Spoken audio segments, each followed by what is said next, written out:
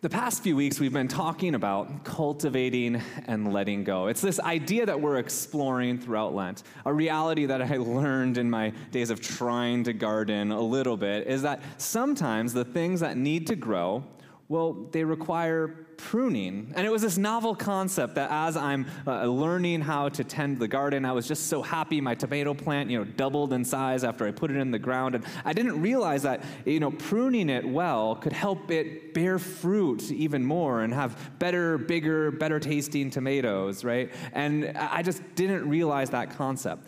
But it just makes so much sense. And I've had mentors tell me that, Brian, if you want to grow, you have to have margins, right? You have to have margins. You have to have the space for growth in your life in order to grow in our lives. So we've been exploring this idea throughout Lent that many of us have given up a practice and hopefully been trying to cultivate something new in our devotional walk with God during this time.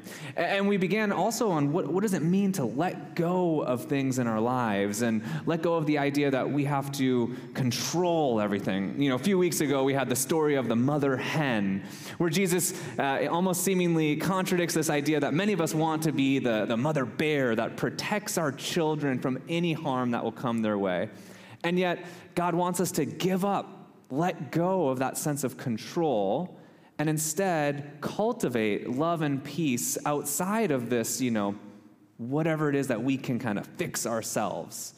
And we've continued that story, and this morning, what I love about this passage is I don't care who you are or how you walked into this sanctuary or are participating with us online, I bet you will relate to one of the characters in this story. And it's the reason I love this story so much, that there are at different times in our lives when we feel like different characters.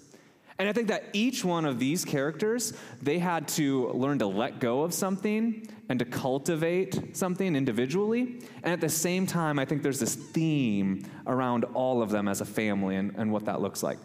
And if you ever want to explore this, I'm just going to throw this book out there because I love this book. It's by an author named Henry. Hey, Cohen, can you bring me down a little bit? An author named Henry Nouwen. Henry Nouwen, he was a writer, and he's wrote many good books, but one of the ones I love the most is The Prodigal Son. And he looks at this Rembrandt painting and depicts the story from each of the characters. So I'm really just giving you some cliff notes on this, if you ever want to explore it, or maybe we'll do it as a sermon series later. But just to give you just a frame of reference on what's happening in this story, right? In this time, there's this audacious claim that this son of a relatively prominent family, have enough to have servants and other things going on in their house, goes to his dad and says, "Dad, I know that when you die, I'm going to get part of the land and everything, but I want it now." Right? I want it now. I want to live life large. I don't need college. I don't need all those things. I'm going to go off and I'm going to enjoy myself. And yet he then finds himself, right? What happens? He finds himself there's a famine that hits. He squanders his money on just foolish, terrible mistakes. And he bet too much. He, drank too much. He did all the things too much in life. And then he comes to this pivotal moment where he has to give up this sense of I got this on my own, because I'm sure he had that, right? He wandered off on his own, he's going to go live life, he's going to go make it bigger than all those people in his local town never would have thought of him. He's going to be driving the yacht home or whatever it is. And then give up on that idea, and then go back and say, "I just want to work in your house, Dad. I just want to work in your house, Dad." And then what's the dad do? The dad who you would expect, right, would be the one that would, be ready and scolding or, whatever it is, or just happy to see him. But, yeah, you can work for me because you took a lot of my money, right, and you wasted a lot of my money. He does the exact opposite of what you might expect. Instead, it kind of leaves this sense that the father is waiting to watching the son, almost every day, right, getting up and just looking off. And maybe praying or thinking about his son and just hoping that he would see him again. And then when he finally does, he gets so excited, he runs out and meets him, doesn't even let the son come home, and gives him all the things that the son needed. Or not needed, but all the things that the son needed to know that he was, in fact, beloved by the father. And that nothing in their relationship had changed. Which is just so powerful. And then you have the third son, right? And I know I'm rehashing the story, but the third son is, I like to say, I feel like many of us might experience this, right? Especially if you have a wayward brother or wayward sister that's done something in your life, and you're the predictable one, the reliable one, the one that everyone's relied on, and then all of a sudden, brother or sister comes back, and all of a sudden mom, dad are treating brother and sister just like you. And inside of you, you love them, and you're excited, they're here, but at the same time, you also know that they've been given a lot over and over and over again, right? And it's just like how many times you're enabling them, really, is what you're doing, right? That feeling that you might have. You're enabling them just to make these poor mistakes. I imagine that's what the older brother's feeling, right? It makes it kind of simplistic, I think, that he just seems really jealous. But I think there's some real honest, just natural anger in that moment. And the fact that he hadn't been able to have a party, and all of a sudden there's this giant party going on. It's a scene that we can relate to on a number of levels, but as we look to what each of the characters is having to learn to give up for a moment, having to learn to give up, I imagine it might press home just a little bit. So take, for example, the son. And if you have been in the situation where you have made just a terrible decision, maybe it's that you blew up on a family member or your spouse. One of those moments that you just get so angry that, the words, you don't even your mind and your heart, it just doesn't even make sense. It's just like you're just spewing out fire just because you're so mad, right? Just in the moment. Only to wake up the next day or, calm yourself a few hours later and just be like, oh, what did I say, right? What did I say? And then it's not just that, though, right? Because it doesn't just end with that feeling. That feeling lingers. Perhaps even if it was a mistake that you made that you wish you never had made, you look back at it 5-10 years down the road. I can think of mistakes that I made when I was in college. I say, I can't believe I did that. And when I feel that, I almost get that gut-wrenching feeling oh gosh, what was I thinking? I can't believe I would do that, to say that to someone or get that angry, or I can't believe I would, risk my money on Bitcoin, whatever it is. And you look back and you say, I'll never go there again. And the thing about it is that you can have those thoughts in yourself. But when someone else, and my wife Ashley will remind me of things that I have said. I remember one time we were dating, and we were driving up to Tahoe to go see a friend of mine, and it was the beginning of our relationship. And I had been dealing with some baggage of my previous girlfriend who kind of just left all of a sudden, and I was insecure about that. And we were in the car, and she was getting upset, and she didn't want to share what she was upset about. And I just go to her, I go, if you don't want to talk, this is over. And I look back at myself what was I thinking when I said that to her? I was acting out of my own insecurity. Well, she'll remind me of that story here and there, and somehow she looks at that story and she loved that about me, that I was honest, but every time she tells that to a friend, I get that feeling, right, again, and I'm like, ugh, what was I thinking when I said that? That was awful of me. Come on, Hudson, never do that to someone you're dating, right? Don't go there. But anyway, the idea is that when you are confronting that with someone else, it takes this sort of letting go of that feeling of pride that you have things together, because you're reminded of this deep flaw that you've had. And so when someone else reminds you of that, it's really difficult, isn't it? It's just really difficult to see yourself in the mirror. The problem is not just to see yourself in the mirror, it's to forgive yourself in the mirror.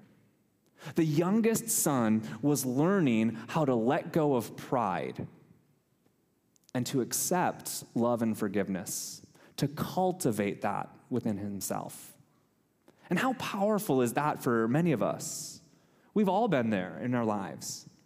And perhaps you're there right now, wishing that you could look yourself in the mirror and forgive those moments that are ultimately unforgivable. In ancient culture, a son to go to his dad like that would basically to say to your dad, I wish you were dead, get up and go. I wish you were dead, and then get up and go. And then to come in front. Come before them. See yourself and your actions face to face. Letting go of pride, cultivating love and forgiveness. And then the Father, right? Can you imagine what the Father was going through? I mean, many of us often associate the Father to God and to love, and I think that's an important way to do it, but I just think of myself, of putting myself in the shoes of the Father, who has a son that has just run off and squandered everything. And I know that we have some parents in the room that this has happened in your life. And what do you do in those circumstances? One of my favorite stories of an example of what this might look like real life is a writer and kind of enthusiast, Bob Goff. He writes about like love and all these things. He's a really funny guy. But he tells this story. I was at this conference virtually last fall, and he told this story about how his daughter did what every child eventually does, right? Wreck your car. Right? Just kind of happens. I remember in high school, my buddies like rolled the truck. I mean, it maybe not wreck your car, but something like that happens in the life of raising children. Just unexpected, devastating. You don't know what you're going to do. And so he tells the story of his daughter that just comes home and is just so, raw. She's so sad. Dad, I wrecked the car. I got in an accident. I'm so sorry. And just keeps going. And he goes into the garage and she's like, what's he doing? And he grabs a shovel and he hands it to her. She's like, what in the world? I'm digging my own grave here, and he goes, go out into the backyard. Take 5 steps from this tree and dig right there. So, she goes, not really knowing what was there, and she goes and she starts digging. All of a sudden, she hits the jar, and pulls out this jar, opens the jar, because there's a note inside, and reads it, and it says, I forgive you. And he looks at her and he goes, I dug that hole and put that jar in there a few weeks before you were born, because I knew this day would come. How beautiful of an example of that is that, right?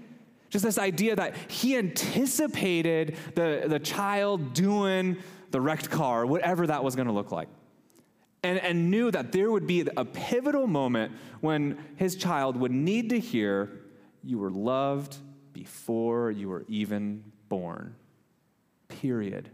And no matter what. And think about what a parent who makes that decision, or just in your relationships as you go about, friendships or whatever, to make a decision to forgive someone before. You have to let go of control, don't you? We've been talking about for a few weeks this idea of being the mother bear, right? You got to let go of that, because a child's going to make a mistake. A friend's going to make a mistake, a spouse is going to make a mistake, a colleague is going to do something that you're going to feel like you can't come back from. And there will be times when that might happen. But to begin with a posture of forgiveness first is a powerful, powerful testament of love. And so how might you kind of put the jar in the ground ahead of time? Let go of the need to control those situations, to correct people when they've been wronged, and instead just lavish love on someone. And then the older brother had to learn to let go too. Didn't he? Older brother had all those feelings, and they were very good feelings, by the way. Having been I remember growing up, my brother had made some really big mistakes, and I had, gone into the church, and all of a sudden I was like doing like youth group and young life, and I was the good kid. My parents never had to worry about drinking, never had to worry about any of those things. After I became a Christian, before that they might have worried a little bit about all of my trajectory and everything. But once I was later in high school, they didn't worry about any of it. And I remember my brother was just making a few mistakes. He was in swimming. My dad was a swim coach, and he yelled at my dad in the middle of a swim meet. And I was like, if I just questioned my dad sometimes, I ended up going to my room, right? What in the world? How does this happen? And so he would be offered forgiveness for things, and I would think to myself, what? What? You got mad at me for not doing the dishes, and I'm grounded, and yet this happened, and you're not doing anything? So I feel that feeling sometimes, and it's a real feeling. But you know what that feeling is built up on? It's that sense that we've been talking about this, and I've talked about it over and over again. It's this idea that what you do earns something in life, right? So because I did well in school, because I was making good choices, all of those were reasons, of course, anyone would just pat me on the back because I was amazing at everything I did, right? And it's this idea that if you're not self-aware enough to realize your own flaws, you won't be able to acknowledge and invite someone else that has flaws into your midst. And the oldest child, specifically, Jesus is kind of looking at the Pharisees and the scribes, straight in the eye, right? Because you can see him telling this story, and all of a sudden he looks at them and says, "And the oldest brother, let me tell you what he did." Because they thought they had everything figured out, and they knew God's law and how to live it, and they were in the right. And the other people just need to learn how to live the law. It's just clear as day. Do these things, period. And then Jesus seems to invite people to a third way, a way of relying on God's love. Because the older brother had to remember, in the same way the younger brother, you are beloved even before you did all those things. His things weren't wrecking the car, but his things were the good things that build us up to feel like we've earned that love. And in either circumstance, the love is there. And so, are you the older son who, feels like you've done a pretty good job and, you've earned these things in life that you have, or earned your place at the seat next to God? Or are you the younger son that has a hard time believing that, everything we talk about with God's love and grace applies to that area of your life? And I bet each of us can relate in the room. And the thing is it's not just us. It's in the community around us too. It's in our neighbors, and it's in the people that we encounter in the stores. One of those two especially, one of those two sons. So how do we be a people that learns to accept our belovedness by letting go of that pride, cultivating forgiveness, or by letting go of that sort of pride and cultivating reliance? Because that's really what the older brother had to do, right?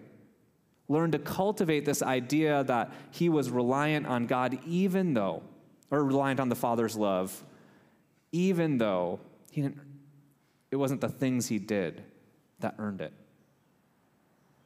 It could be driven out of our mistakes or out of our good choices. And then all of us, I think, find ourselves in the seat of that father figure, learning to extend the love that we receive to our spouse, our children, and our neighbors, everyone we encounter. This lavish love. It must be so embarrassing for the father to have had his son walk out on him. But he didn't seem to care about any of that. All the father seemed to care about was that the youngest son knew that he loved him. And then in the interaction with the oldest son, all the father seemed to care about was what? That the oldest son knew that he loved him.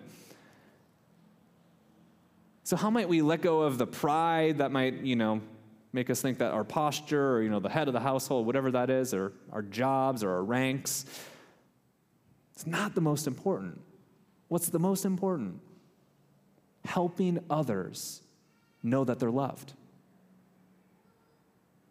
So cultivate this extravagant generosity of God's love and letting go of this pride.